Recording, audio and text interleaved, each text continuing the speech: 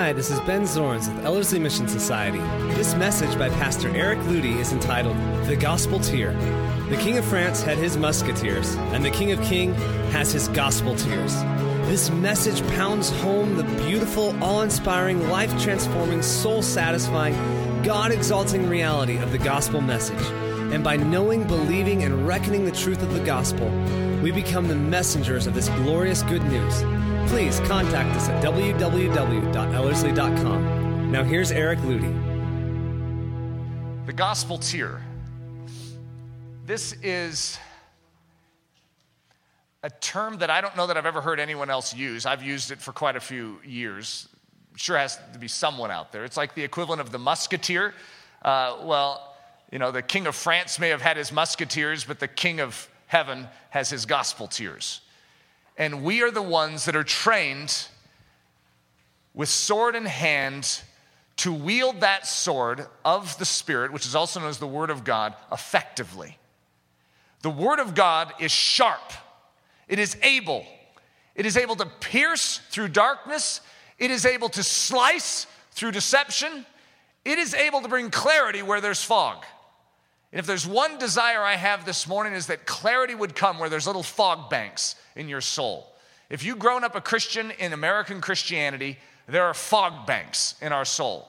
We can look at the Word of God, but we can't quite comprehend what God is about. We look at the church in Acts, and it has no relation to our church today. We honestly have no idea what was going on back then. Sure doesn't relate to our version of Christianity today. It's a fog bank. I would like to propose that the same God that started the church is the same God that is supposed to be at the helm of the church today, and God doesn't change. His church isn't supposed to reveal some newfangled idea today. He's supposed to reveal the exact same manifold wisdom of God as it was revealing back in its beginnings. So let's figure out what in the world the church is supposed to be up to so we can know what our part of that is and how God is supposed to transform us first, and then we all join together as transformed lives. I had someone yesterday that was saying, I asked them where they were going to church. Just one of those classic Christian questions to ask people. And they said, we're not going to church right now. And I actually understand what they were talking about. I understand the discomfort in modern Christianity. It's like, and this is what they said, we want to see the real thing, and we just don't know where to go to find it. We want to see believers that actually mean it and don't just go through the motions. When they sing songs about God's greatness, they actually are tasting God's greatness practically in their lives. Isn't that an interesting statement? I was like, I know exactly what you're saying. The Gospelteer. We could say the Gospelteers. This is all of us. You may not feel like much of a Gospelteer, but God wants to make you one. All right, we're going to attempt to wrap our arms around one of the most gargantuan ideas in Scripture. Now, when we talk about the gospel, it doesn't sound that big. Okay, for most of us, it's, Jesus died and he took the penalty of our sins so that we could live with him for eternity. What else is there? Well, there's a lot more. And that's the answer that I have to give today. There's a lot more. There's a lot more that Jesus Christ came to do. That's a part of it, and I don't want to diminish it at all. It's a very important part. But there's a lot more. In Exodus 25, we have this very interesting sequence of events where God has spoken to Moses about how to build a tabernacle. And then he refers to it, and let them make me a sanctuary. It's a dwelling place, a set-apart place. A sanctuary is a place that is sanctified unto one, unto God. It is set apart. It is removed from the blemish of human touch. It is separate from all that is unholy. All that is unholy, it is holy. It is set apart. So let them make me a sanctuary, a holy place, that I may dwell among them, according to all that I show thee, after the pattern of the tabernacle, and the pattern of all the instruments thereof, even so shall you make it, and look that thou make them after their pattern, which was showed thee in the mount. This concept is referred to close to 10 times in Scripture. In fact, in this message, when this message comes out online, it'll have a downloadable audio file with the notes included. In the notes section, I actually have 3 appendices in this. This is quite the notes that I put together for this. 3 appendices. The third appendix, Appendix C, is about the concept of shown in the mount. Okay, so I have all the scriptures going through Scripture where whenever they're building the tabernacle or the temple of God, there is a pattern that they are to hold to. They are to show strict adherence to a pattern. Why is God wasting his breath if they're just going to go off and build a temple or a tabernacle the way that they want it to be? God is saying, build for me a sanctuary. Make it according to this design. Remember Ezekiel? A man of God literally comes to Ezekiel with a measuring rod in hand, and he measures out this temple. It's called the Ezekiel temple. Most people would refer to it as the heavenly temple. Measures all the dimensions, shows them the entire house, and then says, now show this pattern, this architectural design to the people of Israel that they would know their sin. Know their sin? What is this? What does the design of a temple, the pattern of a temple, the measurements of a temple have to do with people and their sin? It's because the temple is perfect righteousness. It's Jesus Christ. It is the way he is. It's the way a man ought to be. And so when we are measured and put up next to the perfect temple, the dwelling place of God, Jesus came and he was the dwelling place of God. He was the perfected sanctuary. He was also the gospel on 2 feet. He demonstrated something to the earth. He lived out the gospel. He is the gospel. He is the way to salvation. He is the great man of salvation himself. And so we're just going to start to build on this idea that there's a pattern.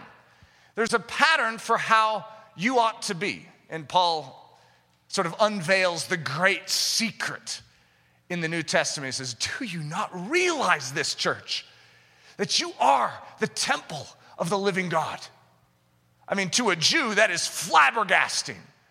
God would never taint himself by entering into mere men. But that's the gospel. The gospel is he is now making not just a tabernacle built by human hands, but he's making you his tabernacle. He's making you his temple. He is going to dwell and make himself a home and actually come to this earth. It says, that I may dwell among them. Emmanuel, God with us. God in you, God with us. Romans 1:15 through 18. So as much as in me is, I am ready to preach the gospel to you that are at Rome also. For I am not ashamed of the gospel of Christ. I remember Charles Finney discussing the fact that before he grew up in a Judeo-Christian culture, and so he had a Bible in his desk, and the reason he had a Bible in his desk is because he was a lawyer, and Blackstone's commentaries was always referring to the Bible, so he had to keep a Bible as a reference. And so he had this Bible out on his desk one day, and one of his business associates was coming in for a meeting, and when the business associate walked in, Charles Finney realized he had a Bible on his desk, so he quickly took it off his desk and hid it in a drawer. I mean, how embarrassing to be found with a Bible on your desk. And he said there was a palpable sense of shame when it came to the ideals of Christianity. There was a palpable sense of shame associated with this notion of the gospel. It's really strange. By the way, that's an evidence of a supernatural realm. Because you're not ashamed of hardly anything. You could have your Sports Illustrated on the desk. You don't care. Why would that matter? But a Bible? Yeah, let's hide that thing. Paul makes this declaration that he is not ashamed of the gospel of Christ. Why? For it is the power of God unto salvation. To everyone that believes, to the Jew first and also the Greek. Now I have to stop there because we've all heard this verse. For it is the power of God unto salvation.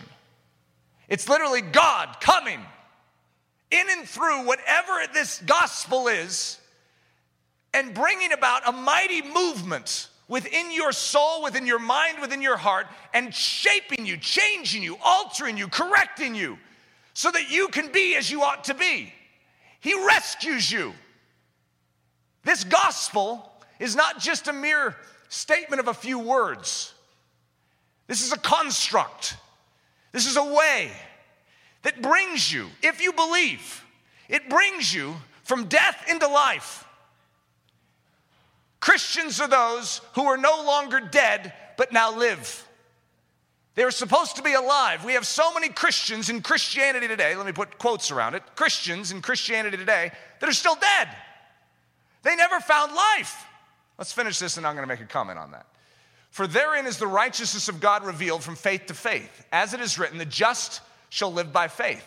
Another way of saying that is the justified shall live by faith. For the wrath of God is revealed from heaven against all ungodliness and unrighteousness of men who hold the truth in unrighteousness. The wrath of God is coming upon all that are not justified by the blood of Jesus. The gospel is so utterly critical for us to realize how it is that we are saved. Now, one of the things that Leonard Ravenhill used to discuss is the idea of new birth. He said that's technically what the Bible refers to it as, that we as Christians are the twice born or the second born. In other words, we were born the natural way, but now we must be born again, a spiritual way. And he said that most Christians, their entire new birth experience took about 3 minutes. And they repeated a prayer, they said something really quick, and whoever was leading them through it patted them on the back and said, "You're fine." It's like a true-false test was laid before them. It said, did Jesus Christ die on the cross? True. Did Jesus Christ rise from the dead? True. Did Jesus Christ ascend to be with the Father? Is he going to return for his children someday? And we're like, true. We're in. That's all that's needed. You just need to believe these basic things, and God pats you on the back and says, you're fine. Next.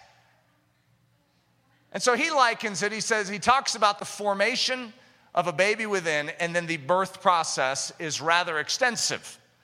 And one of the illustrations I was thinking of this week was, since we were talking about a temple, and there's a pattern for how something needs to be built, that most of us have a little lean-to. It's like two pieces of plywood that lean against each other, and we get underneath it to protect ourselves from the winds and the rains. And when the rains fall, you know what? This is a lot better than it used to be.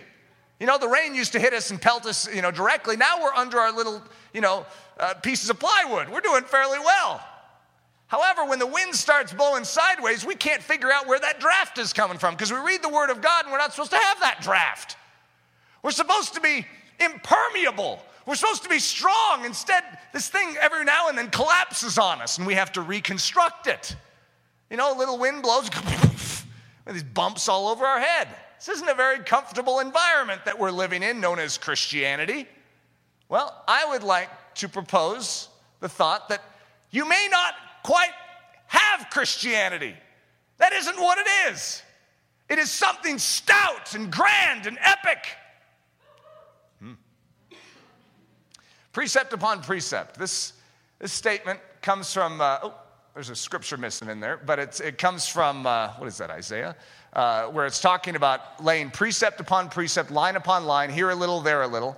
And it's basically saying this is how it must be, where we have one idea laid upon another idea, upon another idea, upon another idea. When you're building a temple, first of all, they were to lay the costly stones in the ground. You know that the foundation of the temple was actually costly stones? Huge stones, and they had to be hewed just perfectly. They spent money on the foundation. We give the cheapest material to the foundation. Could you imagine choosing diamond and special rubies for your foundation to your house? No one's going to see them. Why would you put those there? When God builds, he puts the most precious things in the foundation because he intends it to last for all time. God never intends this structure to collapse. So he puts the most precious things in the foundation. That's what we're going to walk through now. We're going to lay precept upon precept. When we start talking about the gospel, we're going to lay a foundation, and then we're going to build upon it. And what you see as the end result is known as the temple of God, or the picture of Jesus Christ. So we are building a temple according to a pattern as shown in the Mount. God has revealed a pattern to the saints of God, and it's in his word. However, when we are dealing with the issues of salvation, when we're dealing with the issues of the gospel, we take one little piece out of what you're going to see. And we get excited about it, which there's good reason to get excited about it. However, we're not proving workman approved. You can get really excited about building a little kitchenette in your temple. However, if you don't have a foundation and you don't have a roof over that little kitchenette, it's going to have some difficulties in the future. It would also be nice to have a little water and a little sewage, so you can get water and drain it as well. There's things that we're like, I didn't think about that. God does think about these things. God is establishing a structure.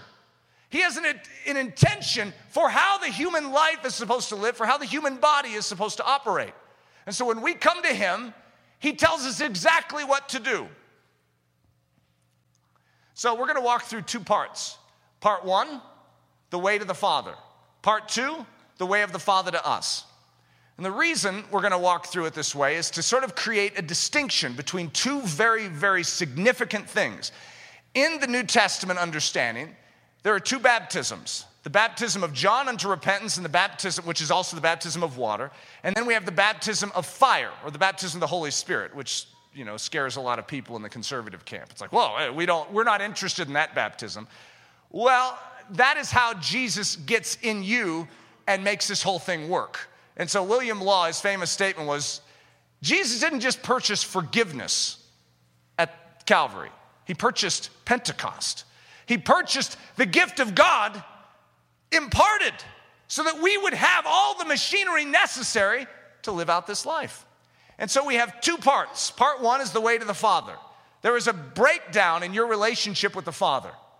And the Father has everything you need for life and godliness. Everything you need for salvation. How in the world are you going to get there? He's holy, you're not. And unless you can perform perfect righteousness, you cannot get to the Father. Where does that leave you? Cut off for all eternity. And by the way, I'm not going to go in that direction today, but being cut off for all eternity, since you are an eternal being, is very, very serious stuff. So the way to the Father is extremely significant in understanding the gospel. And so that's where we're going to start. Here's our scripture with Isaiah 28:10. For precept must be upon precept, precept upon precept, line upon line, here a little and there a little. So that's what we're going to do. We're going to start laying precepts. Part one, the way to the Father. 15 building blocks of being firmly established in Christ. The grammar in the Bible is not accidental. Paul will say, in Christ, and then he'll also say, Christ in you. And we just oftentimes assume that, maybe, the translation is just sort of being creative and just giving a new take on it. Actually, it's very, very purposeful. There is a big, significant difference between you being in Christ and Christ being in you. You being in Christ is part one of what we're going to talk about. Part one, if you miss part one and you try and skip to part two doesn't work. Part two is non-functional. When you go after the end result of the cross and you say, I need power, I need life, yet you don't allow part one to remove you from the equation, to stick you under, as it would be, under the water and to see death to the old man, to see a denial of self, well, guess what? Part two is mangled, which is what many of us have seen in this generation. We've seen people that are after part two, they're after the baptism of fire. But their old man is still living. And what they have is still governed by the flesh. We need to walk through this properly, precept upon precept, and let God deal with us in the process. So this is 15 building blocks. Number one. And if you try and skip number one, you can't even get number two. This is important. You must know your need. Can't tell you how many Christians are led into Christianity without fully understanding the fact that they even need Jesus, that they even need this gospel. They don't even comprehend the fact that they are rebels against the throne. They are literally standing in defiance against the living God.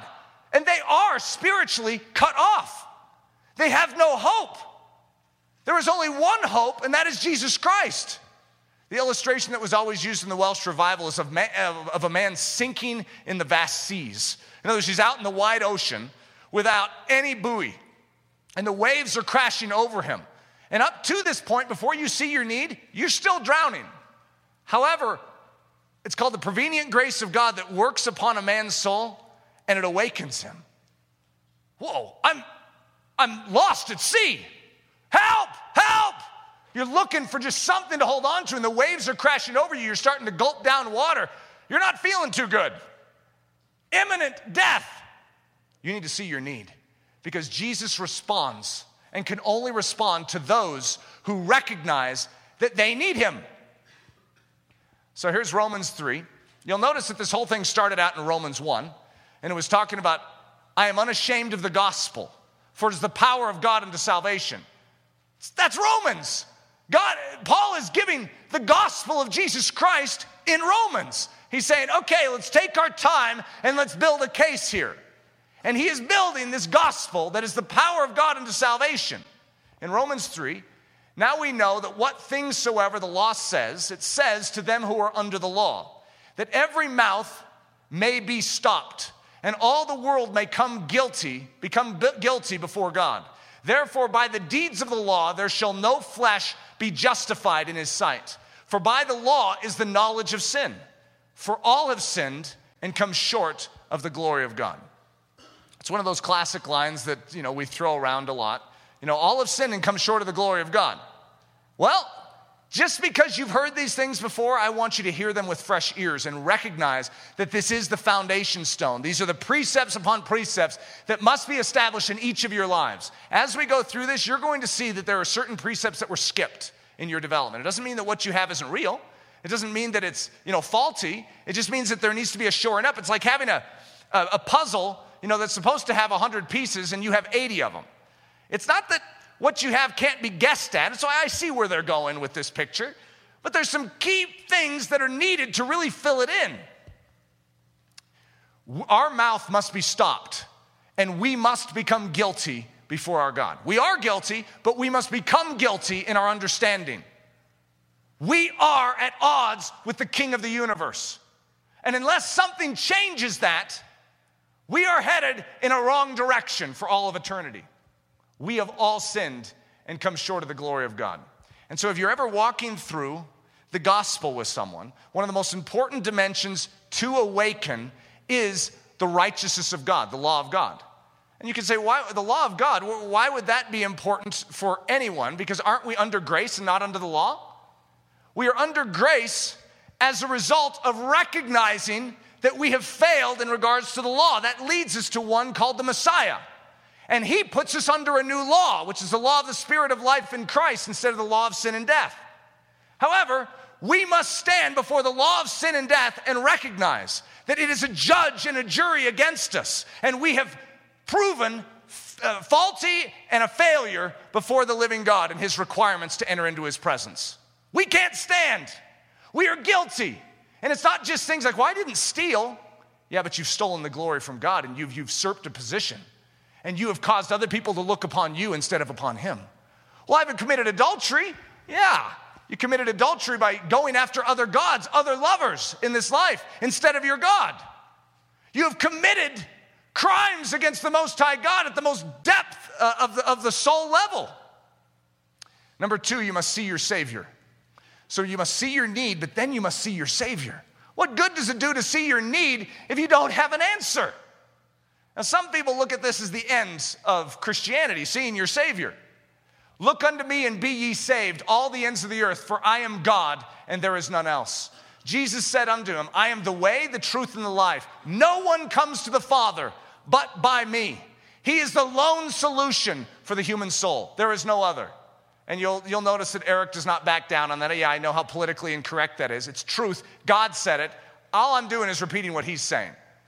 There is only one way to the Father, and I'm not being loving by trying to encourage people to look in other directions. The only way I can possibly love someone is to lead them to this truth. I must lead them to the fact that Jesus is their Savior. And he, Jesus, is the propitiation for our sins. He's the just satisfying element that deals with our problem. And not for ours only, but also for the sins of the whole world. Number 3, this is an interesting step because you know that you have a need and you know that he's the need meter. Now you must believe. Well, don't you believe just by knowing that he's out there? Isn't this a true-false test? Did Jesus Christ live 2,000 years ago? And you could say, I think he did. I believe that. That's not what belief is. That's mental assent. That's scientific knowledge. This is different. When the Bible's talking about belief, in Romans, it unpacks what belief is. And it talks about you must know something to be true. And so that's part of it. You must know that it's an actual thing. But then you must reckon it and take it unto yourself as fact.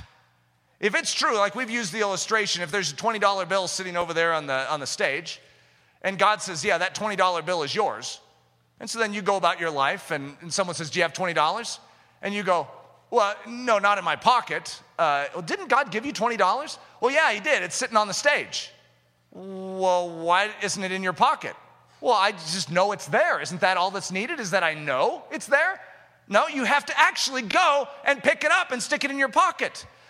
And the third part of believing is you actually yield to God what he says he purchased, and which happens to be your body, by the way. He purchased you. And so if you truly believe God and you believe his words, then you don't just know about it, but you reckon it is true and you respond to it. You must give him what is rightfully his. So let's believe in our Savior. John 3, 15 through 16, 18, and then 36. By the way, in the appendices and the notes that you can download this week, I have the book of John baked down into all the scriptures that talk about believing. It is one powerful meditation because the book of John is like all about believing. And it is very powerful to see how significant this plays a part, what role this plays in a believer's life. I mean, we're called believers. Doesn't it make sense that the thing we do is believe? And yet most of us, what we do is we know about. We're not knowers. We're not scientific test takers. We are men and women that have reckoned and taken it and then given God his rightful due. That whosoever believes in him should not perish but have eternal life. For God so loved the world that he gave his only begotten Son, that whosoever believes in him should not perish but have everlasting life. He that believes on him is not condemned. But he that believes not is condemned already, because he has not believed in the name of the only begotten Son of God. It sounds really harsh, doesn't it? That's why we're like, okay, you need to believe.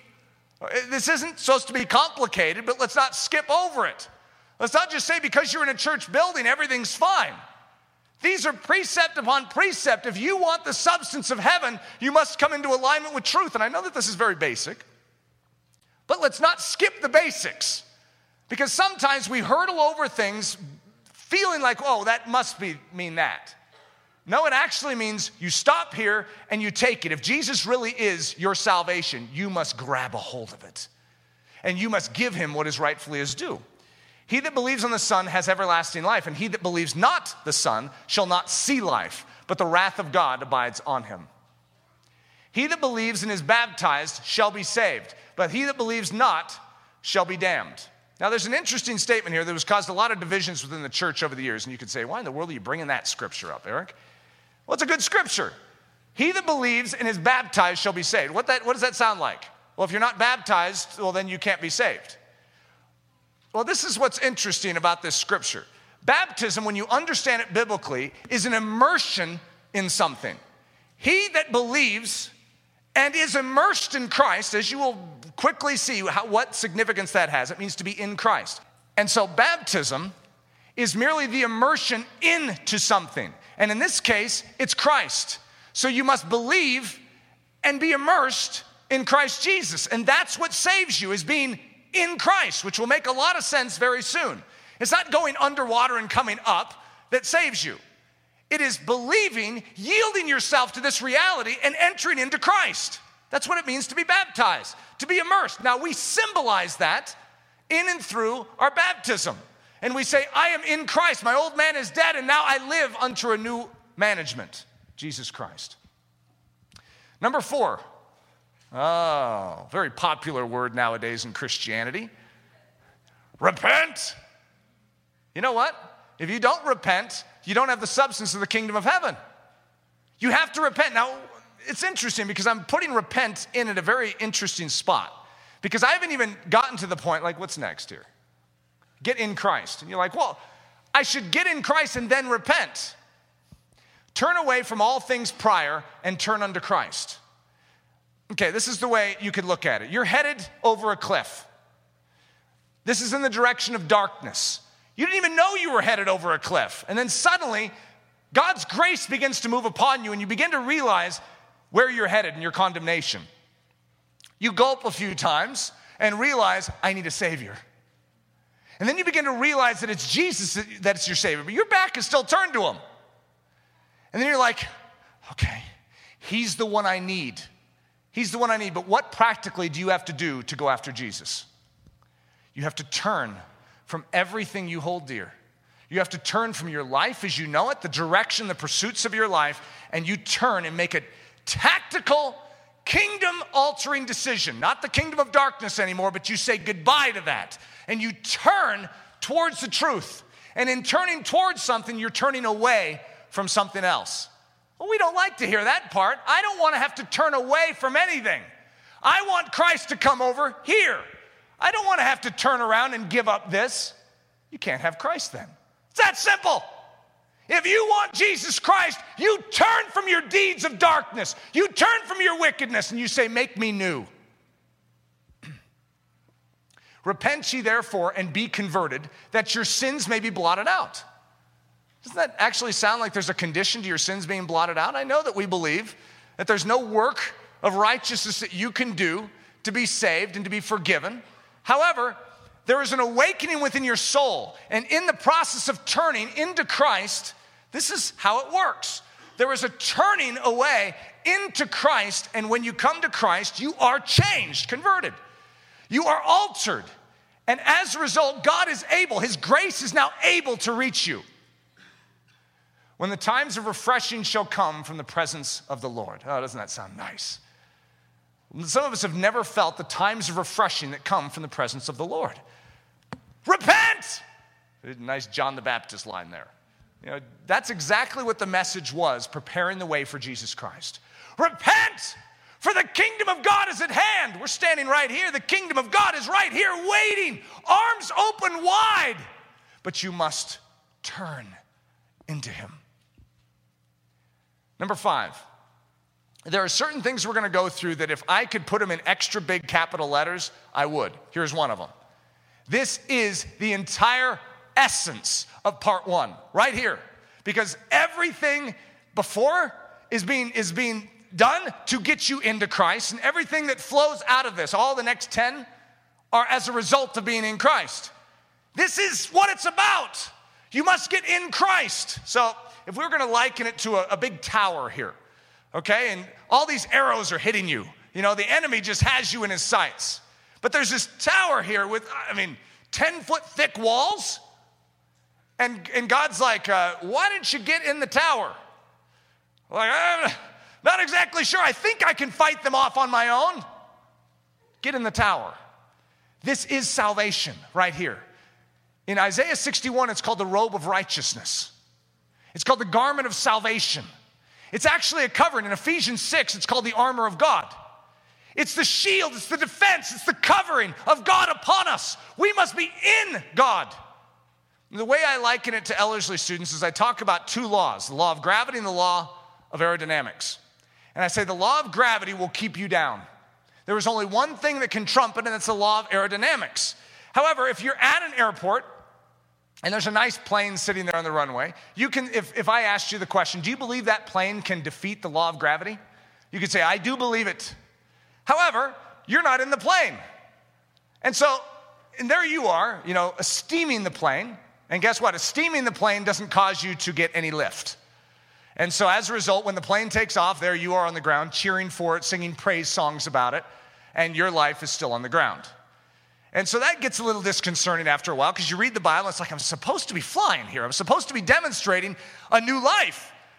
It's not working. I'm looking at the plane. I'm loving the plane. I'm singing songs about the plane. I'm proclaiming to others that plane can do it. Why is it not working for me? And so then you get the bright idea of climbing on top of the plane. And you're like hugging the plane, and you're like, okay, this is a new idea. I think this could work. Plane takes off. What happens to you? It doesn't work to be outside the plane, holding onto the plane.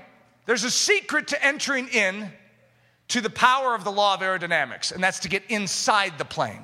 And when you are inside the plane, the law of aerodynamics now has rulership over your life, and you are dead to the law of gravity.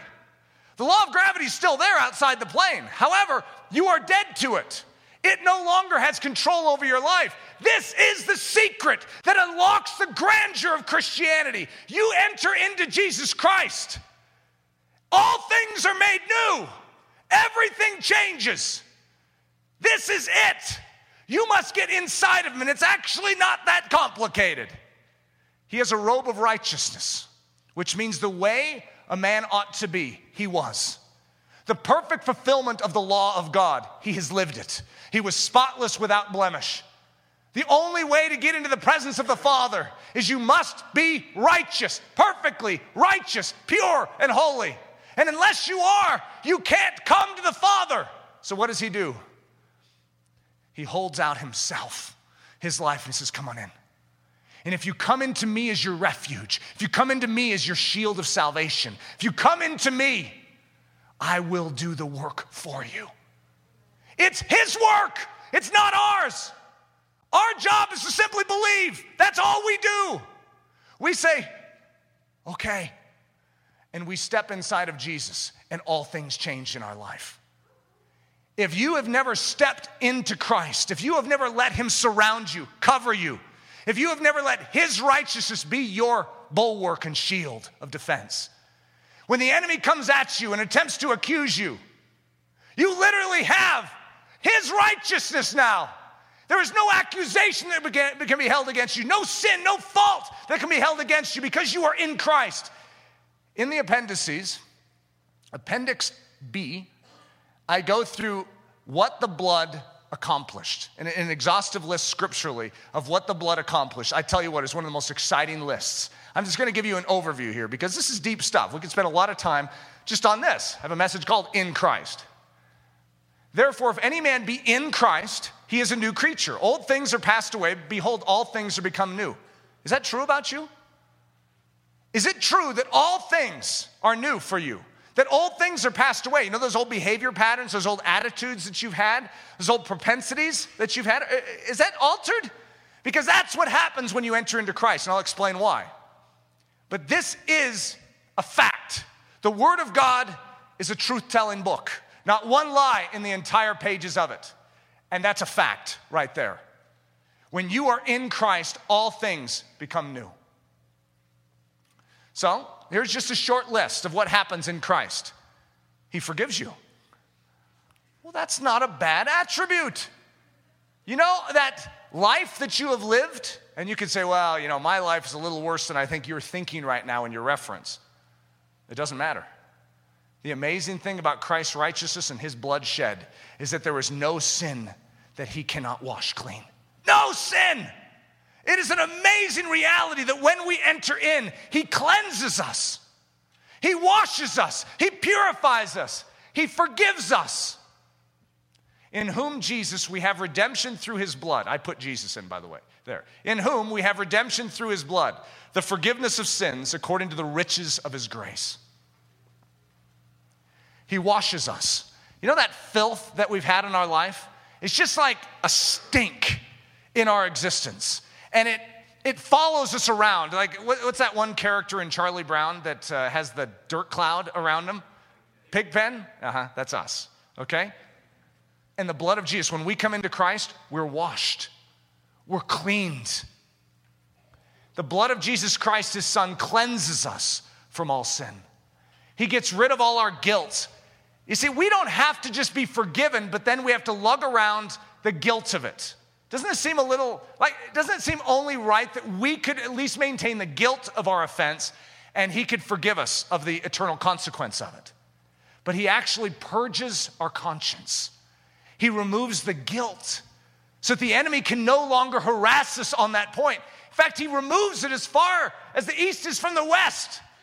He separates it from us. He remembers it no more. And he says, please follow suit. If I'm not remembering it, you remember it no longer either. Oh, this is good stuff. How much more shall the blood of Christ, who through the eternal Spirit offered himself without spot to God, purge your conscience from dead works to serve the living God? He protects you. One of the ways that I always say is when you enter into this tower, the strong tower known as Jesus Christ, that means that for something, anything of the enemy to get to you, do you know that it has to get through him first? Can you name anything in all heaven or hell or earth that can get through Jesus? Could lust get through Jesus? If it can't get through Jesus, it can't get to you. What about fear? Could fear get through Jesus? Was he vulnerable to fear? Pride? Anything. If it can't get through Jesus, it can't get to you. Where are you positioned? Are you outside of Jesus esteeming him, or are you inside? Because if you are inside, these quickly become facts in your existence. Behold, I give unto you power to tread on serpents and scorpions and over all the power of the enemy, and nothing shall by any means hurt you. He is the perfect behavior you must have to get to the Father. The requirements to get into the Father's presence are perfection of behavior, perfect righteousness. You must do it all right, every thought and every little action, every little word that comes out of your mouth. If it's not measured against the Word of God and its purity to perfection, you cannot enter. And we're all found dumb before such a judgment. We cannot speak on Judgment Day when we are held before this standard. However, when you're in Christ, you know when you stand at the Judgment Day, who you stand in? Jesus. He is our merit. It's not our own. It's his. And we plea the blood of Jesus. And what is your plea? Him. He did it for me because he so loved me. He died and shed that blood so that I could enter into your presence. Come on in. For he hath made him to be sin for us who knew no sin, that we might be made the righteousness of God in him. In him. For he hath made him to be sin for us who knew no sin, that we might be made the righteousness of God in him. It's in him. You must be in him, and then you are made the righteousness of God. It's not your righteousness, it's his. Now, one of the things that we will discuss as this progresses is that Christ clothes us in his righteousness. And underneath it, he's now changing us and making us new. But it's not the merit of our own behavior that earns us the right to enter into the Father's presence. It is the merit of his behavior. For all time, in the future, the only hope you have is Jesus. There is not a point where you get righteous enough, and then you can step outside of Jesus and go, thank you for the head start. All right, God, I stand on my own merit now. You can never reach that point of perfection. He is that point of perfection. And so we enter into him, and he's the one that carries us to the Father. And he gets you to the Father through the great minefield, the impossible minefield.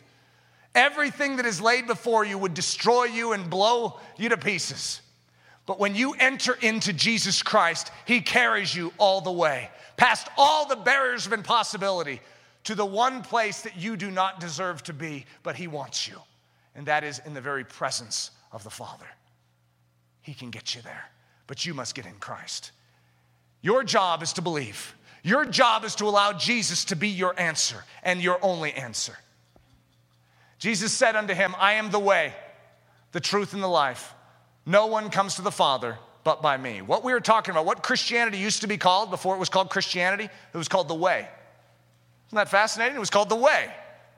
Who's the way? It's Jesus. You might as well have been calling Christianity Jesus. Oh, yeah, that's Jesus. Jesus is the way. He is the only way. And so when we enter into Jesus and we hold on to him and we say, Jesus, you're the only one that can get me there, he gets you there. Okay, now we've laid a foundation. When you believe the Word of God is true, when you believe the Word of God is the Word of God, when you believe like God, he cannot lie, that the Word of God cannot lie, and you begin to take him at his word, and you begin to lay these precepts, these things begin to be established in your soul. And some of the things that God asks of us in this process seem a little strange. It's like you're coming into Christ, you're making this bold new step forward, and God says, confess. What? Confess? What's that? Well, let's read a few scriptures. Whoa. Well, confess our sins. There's a subtitle here. Our sins are one of them, and then if we're going to go, it's also confess the lordship of Jesus Christ over us. There's actually two things that the Bible prescribes for us to confess. Confession is a statement of the mouth. It's also a demonstration. For instance, baptism is a confession. It's a confession before the heavenlies. So we're supposed to confess our sins. If we confess our sins, he is faithful and just to forgive us our sins and to cleanse us from all unrighteousness. Now, most of us would rather jump over this one. There's going to be a few that I give you that you'd rather just go, you know what, let's keep moving, Eric. I was really excited about this. I liked the thought when you were saying that you're in the tower and nothing can get through it. That was really nice and poetic and romantic. I don't like this one. Confess, you confess. When God begins to awaken you, you know the first thing that happens is light begins to shine into your life. And here's what you think, I'm wrong. It's okay to be wrong. All of us are. He's right. We're wrong. You're correct. Maybe for the first time in your life, you're correct. And that is that he's right, and what you have been doing inside of your existence, inside of your mind and through your life is wrong. And so you make it clear to the body, the way I've been living is wrong. God, you are right. And you confess your sin. You confess it. You get it out. You proclaim it to the heavenlies. Listen, this is wrong, but God is right. And he is rescuing me from this wrong. And then we are to confess our new loyalty. You see, this is an issue of great legality. You know, the word justification is a word that is a legal term where you are cleared of your responsibility and the penalty that was over you for your crime. Because God took the penalty. But it's a legal transaction. And when you enter into the blood of Christ, Christ's death and the shedding of his blood on your behalf actually becomes appropriated to you. And it's legal. It's a transaction in the heavenlies. Confession is a legal statement.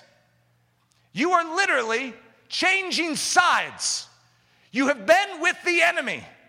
And you are literally choosing to cross that sacred line in the middle of enmity. And you're saying, I'm actually with Jesus. And you jump into a new kingdom.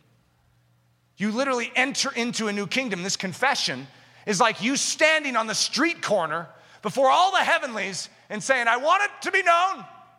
I am no longer with darkness. I'm with Jesus Christ. You know what? Hell isn't too happy about that, and you immediately become a marked man or woman. So who wants to do that? Greater is he that is in you than he that is in this world. You are entering into a greater power, not a weaker one. Now, it wouldn't be a good idea to skip town on Jesus and go hang out with darkness. Not a good idea, because Jesus wins. That if thou shalt confess with thy mouth the Lord Jesus and shalt believe in thine heart that God has raised him from the dead, thou shalt be saved. So this whole process of salvation, we're talking about salvation. We're talking precept upon precept here. I know that I'm expanding it way beyond what most of you have ever thought. We're just getting started, by the way. But the point is, these are important pieces to what God wants to see established in the life and the heart of his saints. And when we obey the word and we come into alignment with it, the truth shall set you free. I guarantee it. We see it this way at Ellerslie all the time. And those of you that are hanging out at Ellerslie know this. Just agree with God. He knows what he's talking about. I know it might seem a little weird. Just do it. And you'll find that when you ally yourself with truth, it works. Because God's truth, he's the one that came up with it. He says, build it according to the pattern. You know what happens when you build it according to the pattern? I don't want to skip to that point yet, okay? I didn't say that. It's a little bait, though. Whosoever shall confess that Jesus is the Son of God, God dwells in him, and he in God. Well, you know what? I want that. God dwells in him, and he in God. Confess that Jesus is the Son of God. He is. He is who he says he is. I personally testify before the nations, before the heavenlies, that I serve Jesus Christ. Any questions? This is the confession of truth. There's a confession of sin, and then there's a confession of truth. And for whatever reason, it has an impact upon the human soul. We are to forgive. Sorry to do this to you, but we have to. You know, there are people that have deeply hurt your life. And if you do not forgive them, now remember what's happening here. God is forgiving you. But if you don't, in the same stroke, in the movement of soul, reach out and forgive those that have harmed you, you harmed God far more than anyone has harmed you. However, you must receive that grace of forgiveness and immediately extend it. As God has forgiven you, so you forgive others. And I don't care how bad it is, what they've done to you. This is essential for the Christian. You model Jesus Christ, and you are forgiven. Therefore, go and forgive. And there's consequences to this if you don't listen. And when you stand praying, forgive. And if you have aught against any, that your Father also, which is in heaven, may forgive you your trespasses. But if you do not forgive, neither will your Father, which is in heaven, forgive your trespasses. You guys see any importance to that statement? When we skip these things and we say, oh, God understands. He knows that what was done to me is really bad. And I am not responsible to that scripture. Well, then you also will not find life at work in you. Forgive and you shall be forgiven. There's a condition. We don't like conditions. We don't like it to sound that way, but God says it without stuttering. Let's just believe our God and his pattern. He says, I've forgiven you, now go and freely forgive. Go. What you did to me, I have looked over, I have separated it from you, I've purged your conscience and cleansed you. You go and forgive likewise. If there is anything that you have against someone else, you make that right. Renounce. Renounce is like a legal declaration, a dissolving of agreement. You have participated with things in your life that have harmed you, and you have entered into agreement. You wouldn't necessarily call it a contractual or a covenant agreement, but that's exactly what it is. For instance, when you give way to fear and anxiety for the first time, did you know that it's the equivalent of sticking your signature on some legal document and saying, you have access to my life? So what God asks us to do is now make a clear declaration spiritually that those things no longer have position here in this body. You renounce any of the deeds of darkness that you have willingly complied to in the past.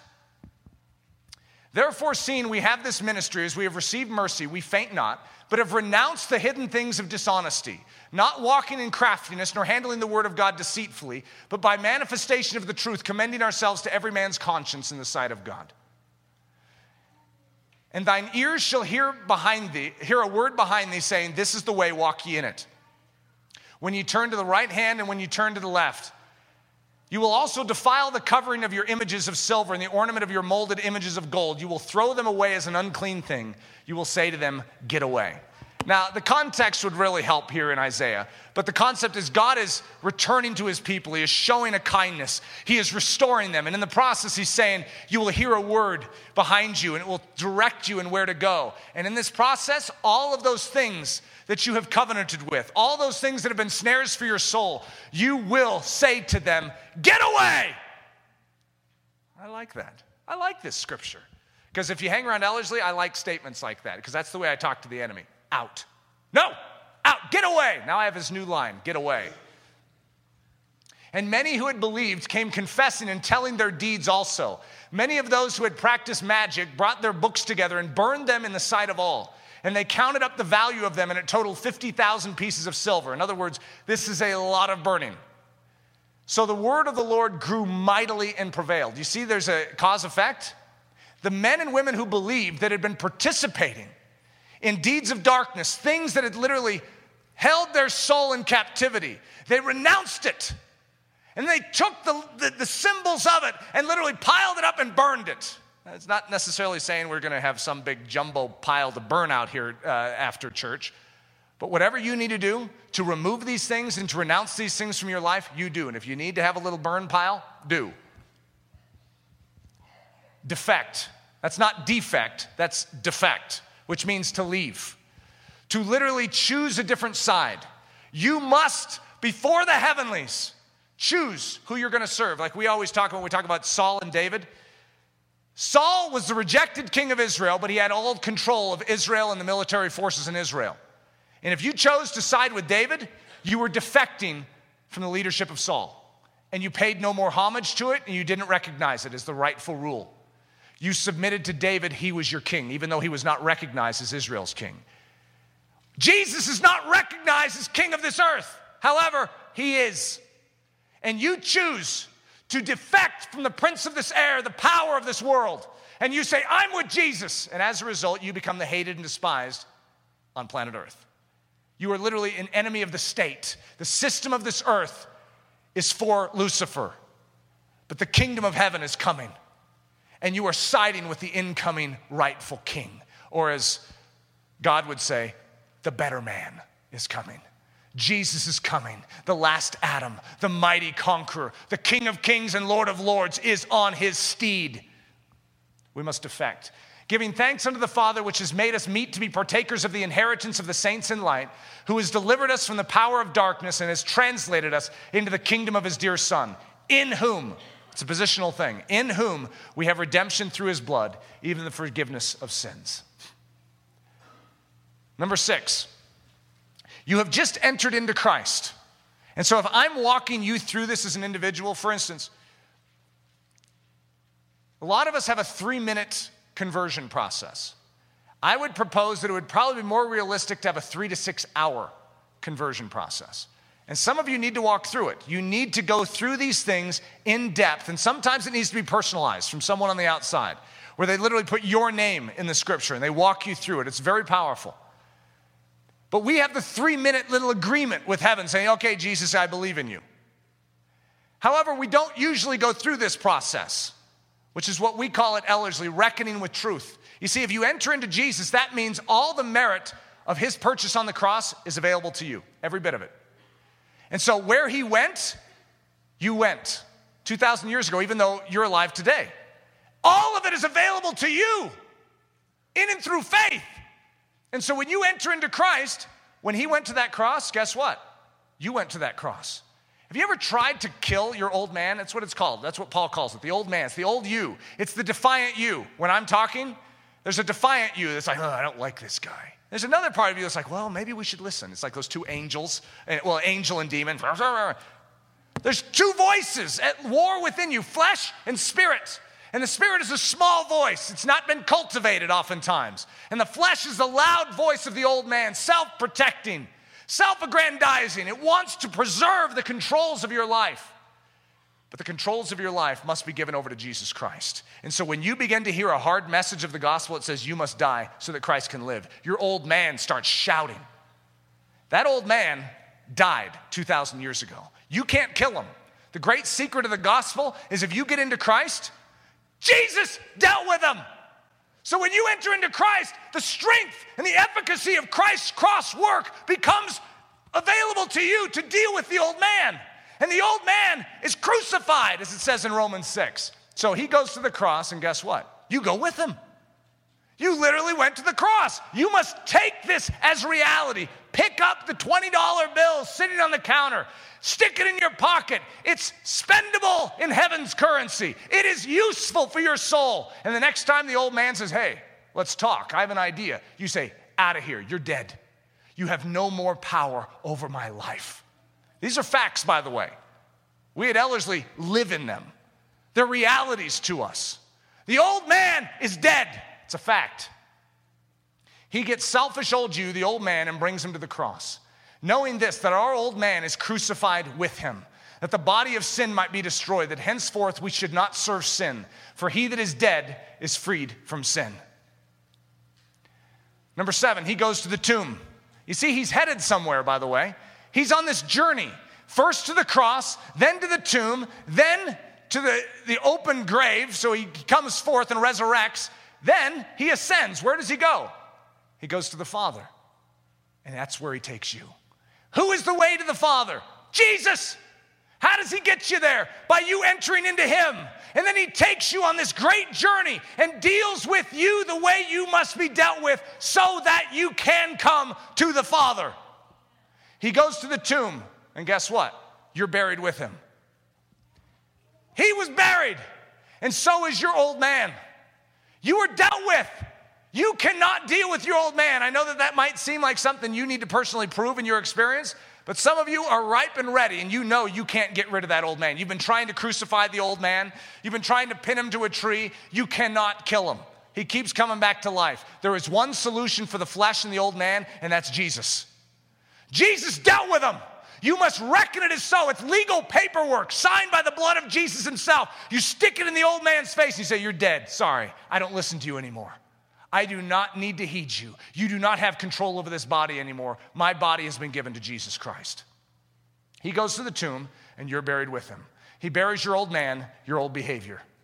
Know ye not that so many of us as were baptized into Jesus Christ were baptized into his death. Therefore we are buried with him by baptism into death. We are buried. Why? Because we were immersed in him. We entered into him. And now the merits of his work become ours. These are some subpoints underneath being buried. Self-denial. Oh, this is a fun one. But guess what? What I'm about to present to you, when you reckon your old man dead, that voice of the old man is silenced. Just tell it. If that voice starts barking inside of your mind as I'm talking, just say, you're crucified. I don't need to listen to you anymore. Go on, Eric, keep speaking. I don't need to listen to the old man anymore. Reckon it as true. So many Christians know the verses that say the old man is crucified, but they don't have it in reality because the $20 bill has been sitting over there and they never stuck it in their pocket. You have to have the substance of the promise, the substance of the purchase in your possession. You can't just know about it. Self-denial. And he said to them all, if any man will come after me, let him deny himself and take up his cross daily and follow me. As I always liken the human body is like a factory. And the one who controls all the factory machines, which are the members, Paul calls them members, which are your hands, your eyes, your mouth, your sexuality, your sleep, your appetite, all the different functions of the human body. They're controlled by the flesh. So the big burly flesh is there and he's controlling the operation. And there you are. You're the director. You're sitting in the director's chair in that nice glassed-in corner office. However, you're chained to the chair and you're gagged. You're not in control of your life. The flesh is. The principle of sin is at large.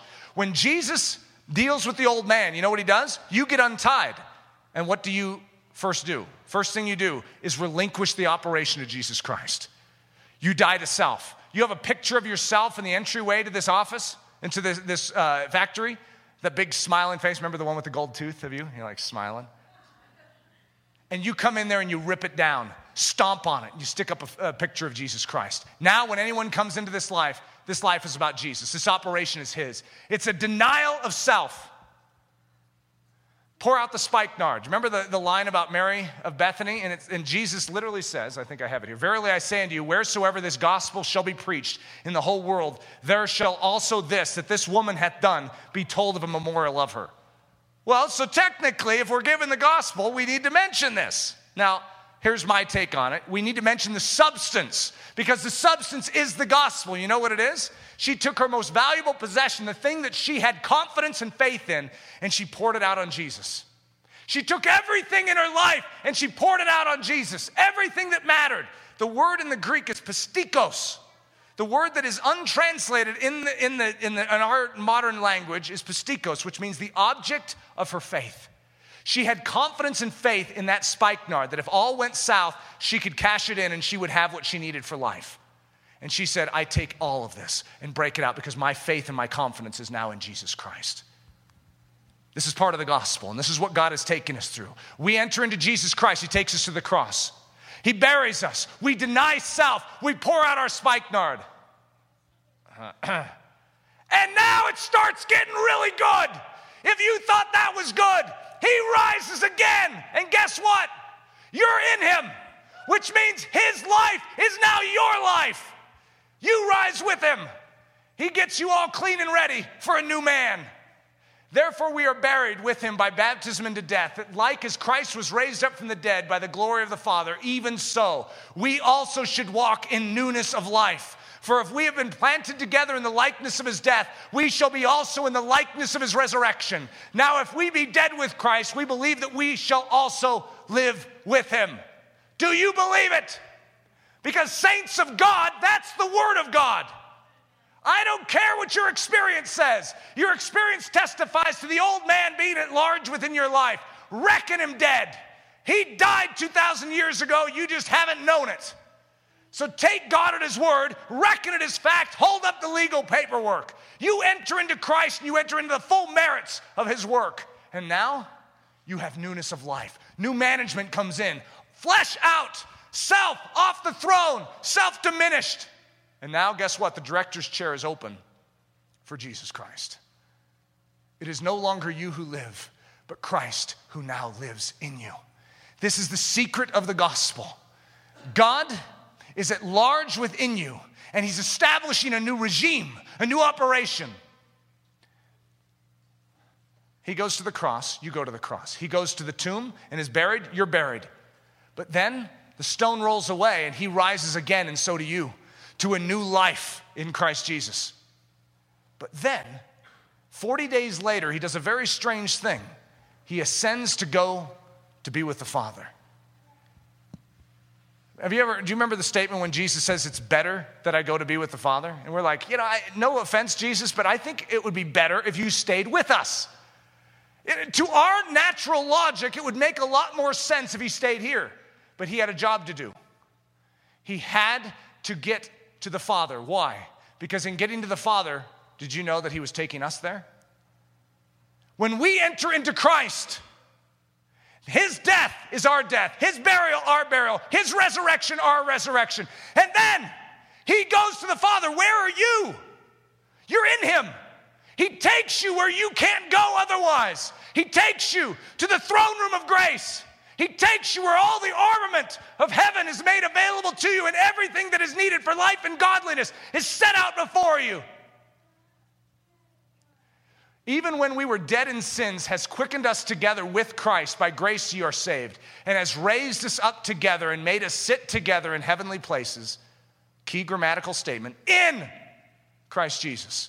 Positionally, where are you right now? You are in Christ. If that is true of you, and if you have entered into Christ, you're in Christ. So therefore, all the merit of his cross work, his burial, his resurrection, his ascension is now available to you. Do you deserve it? No, you didn't deserve anything.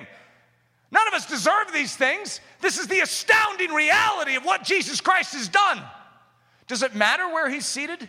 Oh, yes. You see, the right hand of the Father, the right hand in the Hebrew understanding is the hand of authority, dominion, and control. Where is Jesus? He is seated at the right hand of the Father, which means the Father has given him all authority, all position, all dominance over all things. It says in Ephesians that all things are under his feet. There isn't one thing in all of heaven, earth, and hell that is over Jesus Christ's authority. And where are you? You are in him. You are in a commanding position on earth. You are actually in the position, and everything is under your feet. Why? Because everything is under his feet. Don't you realize that you're the body of Christ? That foot of yours is his foot. And there is nothing that can rise up above it. You are in Christ Jesus. Do you understand the gospel of Jesus Christ? Because now there is nothing that can push against you. All those petty things that you've been shoved around by in this earth, you now know your position. There's a reason why precept upon precept, upon precept upon precept, and line upon line and line upon line is critical. Because if you get it right, suddenly you understand. Wait a minute. Hey, you enemy, out of here. It's that easy. That enemy can no longer harass you. Number 10. So he arrives in the holy place. Now, where is God seated? He's actually in the temple. He's in the Holy of Holies. What we have here is an earthly replica of something very heavenly. And there's a veil that separates it. There's a veil, and it's a thick veil. It's purple, red, and blue, which ironically are the symbols of blood and bruises. And Jesus, it literally says that his body was the veil. And when it was broken, the veil also was rent. And there was an opening made for two key things. First, for entrance. But remember part 2 of this message? And also for the Spirit of God to come out. There's two very significant things that are happening because of Jesus Christ. He enters the Holy of Holies as our great high priest. And look at this little parenthetical statement. You enter with him. Whoa! Only the high priest is allowed into the Holy of Holies. But you're in him.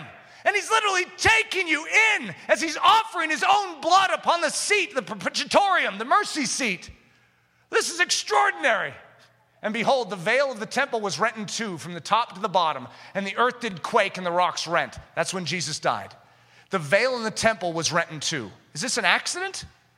Remember, we are being built according to a pattern. What is the pattern? The temple. Jesus Christ. He is modeling something here, and that veil is rent inside of us as well. The Spirit of God, the place, the Holy of Holies within us, which was intended to be the dwelling place of Almighty God. We were intended to be a sanctuary. Is dry and dusty, and there's been no life in it. But now the veil is rent, and the Spirit of God is able to come in. He brings you into the very near and intimate presence of the King of Kings. Having therefore, brethren, boldness to enter into the holiest by the blood of Jesus, by a new and living way, which he has consecrated for us through the veil, that is to say, his flesh. And having a high priest over the house of God, let us draw near with a true heart, in full assurance of faith, having our hearts sprinkled from an evil conscience, and our bodies washed with pure water. Seeing then that we have a great high priest that has passed into the heavens, Jesus the Son of God, let us hold fast our profession, for we have not a high priest which cannot be touched with the feelings of our infirmities, but was in all points tempted like as we are, yet without sin. And this is the conclusion of Hebrews 4. Let us therefore come boldly unto the throne of grace, that we may obtain mercy and find grace to help in time of need. You come boldly in. Why? Because you're in Christ. You couldn't do that otherwise. You have no place, no right to come into the very holy presence of God. But you're in Christ, and you're invited in. He legally adopts you as his child. I don't know if you see how preposterous this whole gospel is. You're not deserving of a bit of it to start with. But you're being asked to come boldly in because you're in Christ. And then he legally adopts you as his child.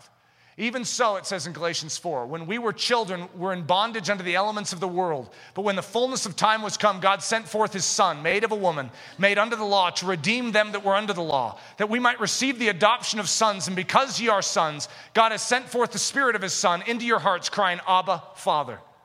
Wherefore, thou art no more a servant, but a son. And if a son, then an heir of God through Christ. What? You are now an heir of God through Christ, an heir, which means you receive all that he has, all his wealth, all his riches, all of his person is made available to you. What? Are you staggered yet? This is extraordinary. Number 11, he sits down as King of Kings at the right hand of the Father. He makes available to you his own personal inheritance. In Ephesians 1, it says, the eyes of your understanding being enlightened, that you may know what is the hope of his calling, and what the riches of the glory of his inheritance in the saints, and what is the exceeding greatness of his power to usward who believe. According to the working of his mighty power, which he wrought in Christ, when he raised him from the dead and set him at his own right hand in the heavenly places, far above all principality and power and might and dominion, and every name that is named, not only in this world, but also in that which is to come, and has put all things under his feet, and gave him to be the head over all things to the church, which is his body, the fullness of him that fills all in all. Number 12, this is key. You must reckon with this gospel truth. We always liken it to a banquet in the back room that you can't smell, see, or taste. However, if God says there's a banquet in the back room and you're sitting here on the step, the question is, if God said it, do you believe it? And you can say, well, I don't smell it. I don't see it. Or I don't taste it. Yeah, but God said it. He promised. If God promises, it's true. All of these things are true. Every single thing that's been mentioned is just basic, factual God revelation. And he says, I have an abundance for you. All of this is made available. I don't care about your experience. Your experience testifies the opposite of this. It testifies to a Christian defeat. Well, I believe God more than I do your experience. No offense against you, but I trust my God. And since I've personally discovered all of this in such an amazing measure, it's sort of hard to talk me out of my position. Because I got up and I believed my God. And guess what? As I took some steps, I started to smell it. I smell it. And then as I rounded the bend, I saw it. And then as I got close, I tasted it. Some of you are still sitting on the step, but you're esteeming and singing worship songs about a banquet in the back. My encouragement is that you reckon it. That means get up. start moving towards it. When you first start moving towards it, you may not see it. You may not smell it, you may not taste it. But as you walk, guess what? The smell will waft beneath your nose and you will smell it because it's real. You have to move towards it. That's what faith is. Faith is not waiting for the buffet table. Faith is not waiting for God to spoon feed you. He says, rise up and believe me. Do you believe your God? Then take him at his word. You must reckon with this gospel truth. Likewise, reckon ye also yourselves to be dead indeed unto sin, but alive unto God through Jesus Christ our Lord. Number 13, you must present and yield your body. And this is a huge highlight one. If I was going to highlight some of these in here, I would say get in Christ. Then I would say you are dead to the flesh and to the old man. And I would say you are now risen to newness of life. These are things I would want you to definitely understand, that you are now seated with him in a heavenly place. And this one, you must present and yield your body. This is the end conclusion of Paul in Romans 6, when he says, first of all, you must know it. Then you must reckon it.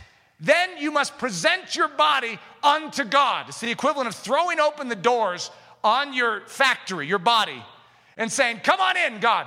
Come on in. I yield to you. You come in and take what is rightfully yours. And guess what? It is very hard to do that as long as the old man is alive. Because the number one thing inside of you that will counsel you against turning over your body to Jesus Christ is what just died on the cross 2,000 years ago. You reckon it true? This is like a knife through soft butter. There's no hindrance. The only thing that's been hindering you from radically giving your life to Jesus Christ is the old man. The old man's dealt with. You're free. Start rejoicing and present and yield your body as your first offering unto God. Yield or present yourselves unto God as those that are alive from the dead, and your members as instruments of righteousness unto God. Now this body is an instrument of righteousness. It was an instrument of sin. Now it's an instrument of righteousness. Why? Because the flesh is no longer in control of it. Jesus is. And he's very good at taking care of the human body. He knows how to do it, but we must give it to him. I beseech you, therefore, brethren, by the mercies of God, that you present your bodies a living sacrifice, wholly acceptable unto God, which is your reasonable service. Paul's argument in Romans, by the way, he's continuing this argument all through Romans. Hey, it's only reasonable. You give God what he purchased on the cross. He purchased you. He purchased your body. Give it to him. This is your reasonable service. Number 14, let not sin reign. Let me read the scripture and then I'll comment. Let not sin therefore reign in your mortal body, as you should obey it in the lust thereof. You try and do that with the old man still at the helm, and it's a joke. That's modern Christianity. We're attempting to let not sin reign in our mortal body, and we are pitiful at it because sin is stronger than our desire to be freed from sin. We're controlled by sin. It's not the other way around. And that's why when the old man dies and you rise to newness of life and new management in Jesus Christ, God says, let not sin therefore reign in your mortal body, that you should obey it in the lust thereof. Makes it sound so easy. And ironically, you can now do this. You know what let not means? It's a term for king. It's kingly dominance over your body. You are now in a position to yield to the Spirit of God, and this hand is under your jurisdiction. These eyes are under your jurisdiction. This mouth, this tongue is under your jurisdiction. And you command it into obedience to the will of God. You take every thought captive. You do not get pushed around by the flesh anymore. Now you push your body around. And you say, you will obey. Yeah, we're going to fast today, buddy. And I don't want to listen to anything you have to say about it. Yeah, we're going to stay up tonight and pray. I know you're tired. Buck up. You tell your body what it's going to do. You have authority because the Spirit of God is ruling you, and you now rule your body. Christianity. Number 15, be baptized in water. This is merely an outer statement of an inner reality. This isn't what saves you. This is the declaration that all of that culminates into. When you have died in Christ, because water represents two things, cleansing and death. You are cleansed in Christ, and your old man, the husk of the old you and the sin disposition is left behind. And now you're raised to newness of life. Praise God.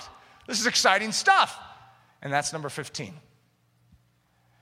And as they were on their way, they came unto a certain water, and the Enoch said, here is water. What doth hinder me to be baptized? And he commanded the chariot to stand still, and they went down both into the water, both Philip and the eunuch, and he baptized him. Part 2, boy. here's what I'm going to do here. I'm going to attempt to go through this as quickly as possible because this is like all part of one message, yet it's a doozy of one. Part 2, the way of the Father to us. Jesus takes us to the Father, but why did he take us to the Father? He didn't just get us to the Father so that we can, enjoy a little fellowship with the Father. We get to enjoy fellowship for eternity. That's a wonderful thing, but there's a job to do down here. There is a kingdom that must be brought from heaven to earth. So positionally, you are seated in Christ Jesus. But where is Christ Jesus? He's seated in you. It's the great mystery of the gospel. It's the great mystery of godliness, is that you are in Christ and yet Christ is in you. And that is the operative power by which you now live. So getting into Christ in order that Christ can get into us. This isn't as long as it looks. It's just a whole bunch. I had to write Chronicles twice because this is right at the end of 1 Chronicles into 2nd.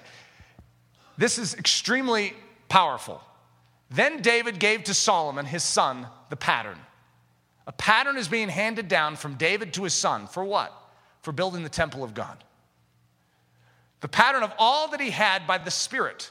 So David had this pattern by the Spirit. And now he has passed it along to his son. All this, said David, the Lord made me understand in writing by his hand upon me, even all the works of this pattern. There's a pattern here, and it's being inherited by Solomon so that Solomon can build a temple according to a pattern. And then this is a conclusion. We're all the way in 2 Chronicles 5 now. So Solomon has been building the temple, taking all this time to do it, and now, boom, it's done. Thus, all the work that Solomon made for the house of the Lord was finished. And the priests brought in the ark of the covenant of the Lord unto this place, to the oracle of the house, into the most holy place, even under the wings of the cherubim. So when the temple is finished, when it is built according to pattern, what is the natural result? What's the first thing that the priests bring in? The Ark of Covenant. They bring in the power of God. Many of you in here have been struggling because you want life. You know you need more. You have something, but you know you need more. The secret to the more is having the correct pattern. When it is built correctly and you follow through with just obedience to God's word, there is no obstruction and no abutment to God moving in. You want God to have you. You want God to move in. There is no hesitation on his part. He delights to do this, but he cannot honor something that is not according to his pattern. So he is asking you to come into agreement with his pattern so that he can come in. And so he is correcting us in the baptism of water. He is correcting us when we're immersed in Christ and the old man is being dealt with and the new management is coming in and he is cleansing us and he is washing us. And he is purifying us. He's redeeming everything. He's getting what is rightfully his. And he brings us unto the Father where everything that is now needed is made available. Everything for life and godliness, which ironically is himself. Everything that is needed is Jesus. And so we come into Jesus to get to the Father, and then Jesus comes into us to make life work. So, and the priest brought in the ark of the covenant of the Lord unto his place, to the oracle of the house, even unto the most holy place, even unto the wings of the cherubims. And it came to pass, as the trumpeters and singers were as one, to make one sound to be heard in praising and thanking the Lord. And when they lifted up their voice with the trumpets and cymbals and instruments of music, and praised the Lord, saying, for he is good and for his mercy endures forever. Okay, by the way, this is our response to part 1. Trumpets and cymbals. Thank you, Jesus, for what you've done. He's done a good work. He's made all things new. He set us free from the bondage of sin so that we can now live unto Jesus Christ. And so we're clanging our cymbals and blowing our trumpets. And in comes the Ark of Covenant. That then the house was filled with a cloud, even the house of the Lord, so that the priests could not stand to minister by reason of the cloud, for the glory of the Lord had filled the house of God. This is built right. And when it's built right, God comes in. Has the cloud of glory rested upon your life? You know when it does. You cannot stand in its presence. When the cloud of glory comes upon the temple, which is the house of the Lord, do you not know that you are that house? When the cloud of glory comes, we fall down. We cannot stand in such a presence, for the living God has entered. In my Father's house are many mansions. If it were not so, I would have told you. I go to prepare a place for you. And if I go and prepare a place for you, I will come again and receive you unto myself, that where I am, there you may also be. And whither I go, you know, and the way you know. Thomas said unto him, Lord, we know not whither thou goest, and how can we know the way? Jesus said to him, I am the way, the truth, and the life. No man comes unto the Father but by me. And I will pray the Father, and he shall give you another comforter, that he may abide with you forever, even the Spirit of truth, whom the world cannot receive, because it sees him not, neither knows him. But you know him, for he dwells with you, and shall be in you. I will not leave you comfortless, I will come to you. Yet a little while, and the world sees me no more, but you see me because I live. You shall also live. And in that day you shall know that I am in my Father, and you in me, and I in you. You see, this is very purposeful grammar. Jesus is in the Father. That was his great secret. He was baptized in the Father. And he only did that which the Father was doing. He only spoke that which the Father was speaking. And now we are to be baptized in Christ. And new management, the control of our life, is Jesus. And the secret is that it brings us to the Father, and then he can enter into us. I tell you the truth, it is expedient for you that I go away. For if I go not away, the Comforter will not come unto you. But if I depart, I will send him unto you. Jesus has gone to the Father so that he can get the Spirit of God to you. This is his great cross work. This all is a part of it, precept upon precept. But when you enter into Christ, you go to the Father. And then the promise of the Father is made available to you. Receiving the life of God, the Holy Spirit. 3 key actions of the believer's soul. 1, we must know the need for more. And he said unto them, go into all the world and preach the gospel to every creature. Good luck. Good luck trying to fulfill the Great Commission. You need help. But as he which has called you is holy, so be holy in all manner of conversation, because it is written, be ye holy, for I am holy. Good luck. Good luck attempting to be as God is. You can't do these things. You need power. You need God. You need Jesus Christ. He did it 2,000 years ago, and now he wants to do it again inside of you. Let not sin therefore reign in your mortal body, that you should obey it in the lust thereof. You want this operation to work? You need Jesus Christ at the helm. You need new management. And behold, I, Jesus, send the promise of my Father upon you. But tarry you in the city of Jerusalem until you be endued with power from on high. There is an endowment of power that the saints of God must have to be able to perform the calling of God on this earth. Number 2, you must ask your heavenly Father for the promise. This isn't that complicated. I'm going to make a simple statement here. When you build the temple according to the pattern, when you follow the precept upon precept construction of the way God intends to correct the problem in you, the natural result is the Spirit of God entering in.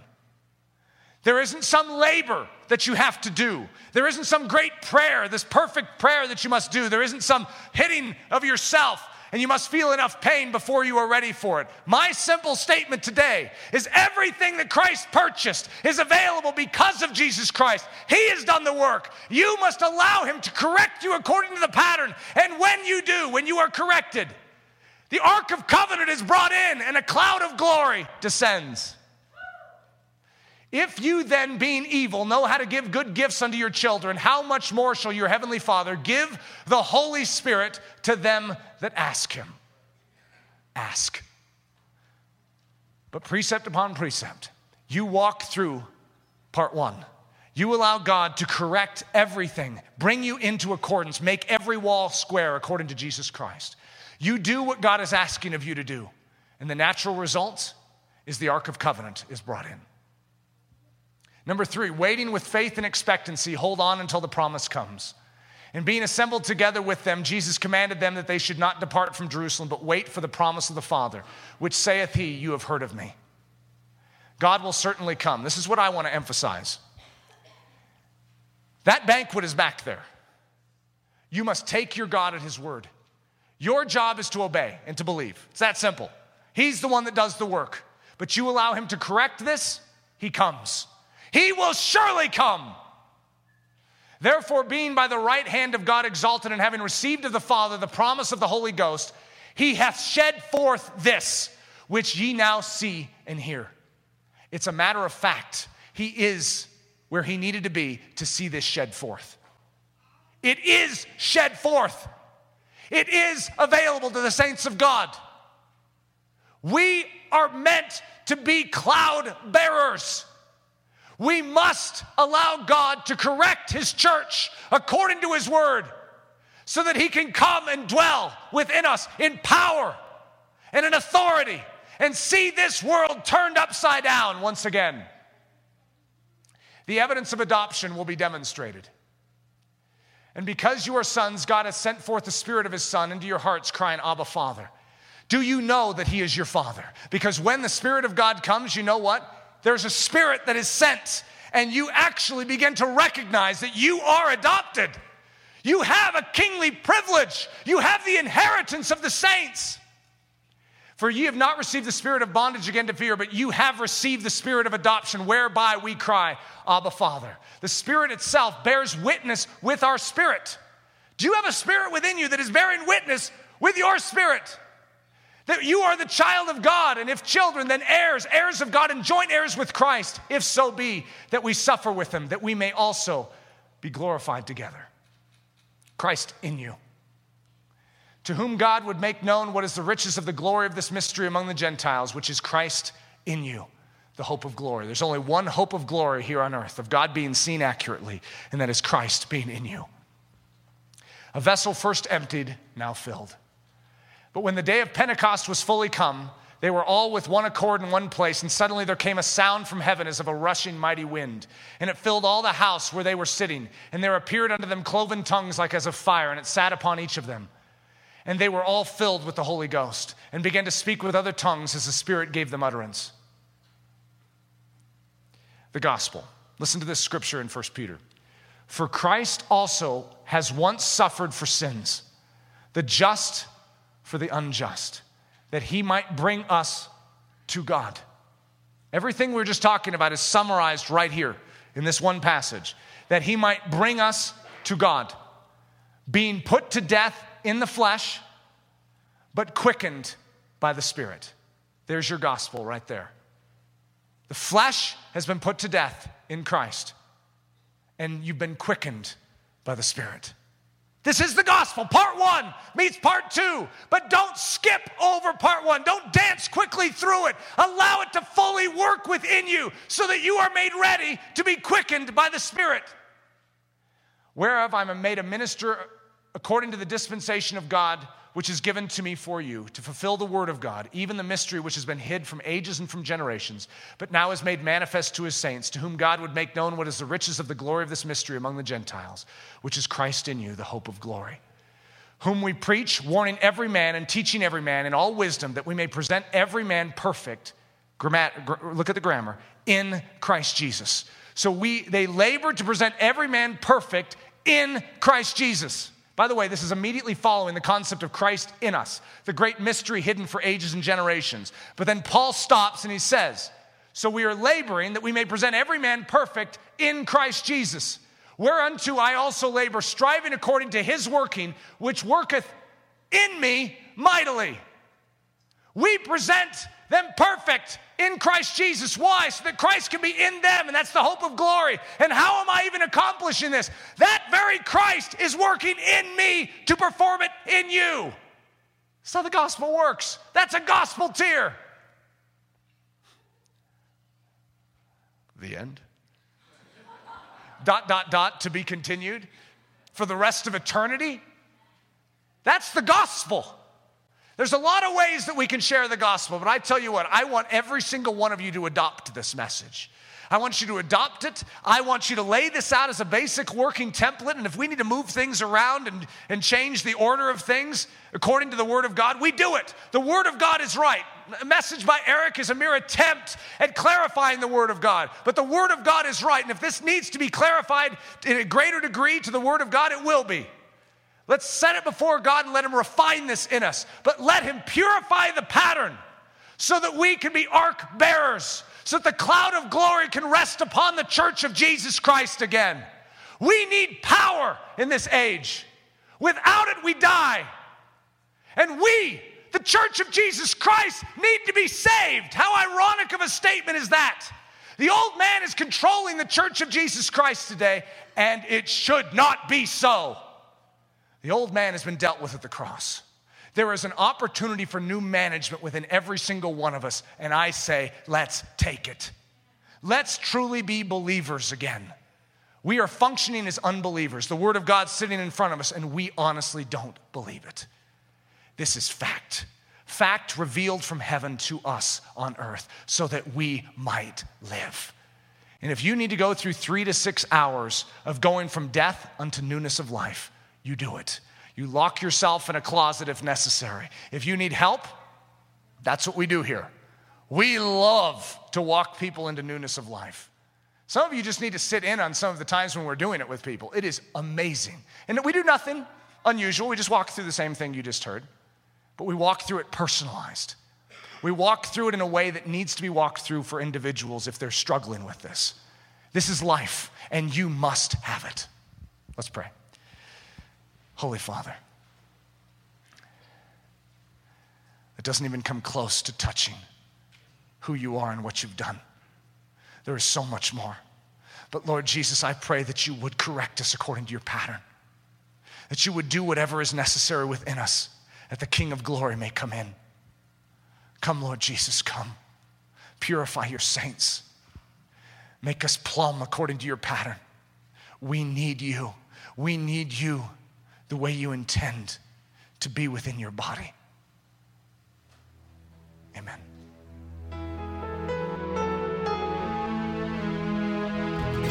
Thank you so much for listening to this message by Pastor Eric Ludy, pastor at the Church at Ellerslie in Windsor, Colorado. Please feel free to make copies of this message, but do not charge for these copies or alter their content in any way without express written permission. If you have any questions, comments, or just need more information about Ellerslie, please visit our website at www.ellerslie.com. Again, that website is www.ellerslie.com. For Ellerslie Mission Society, this is Ben Zorns, cheering you on as Christ cultivates his set-apart life within you.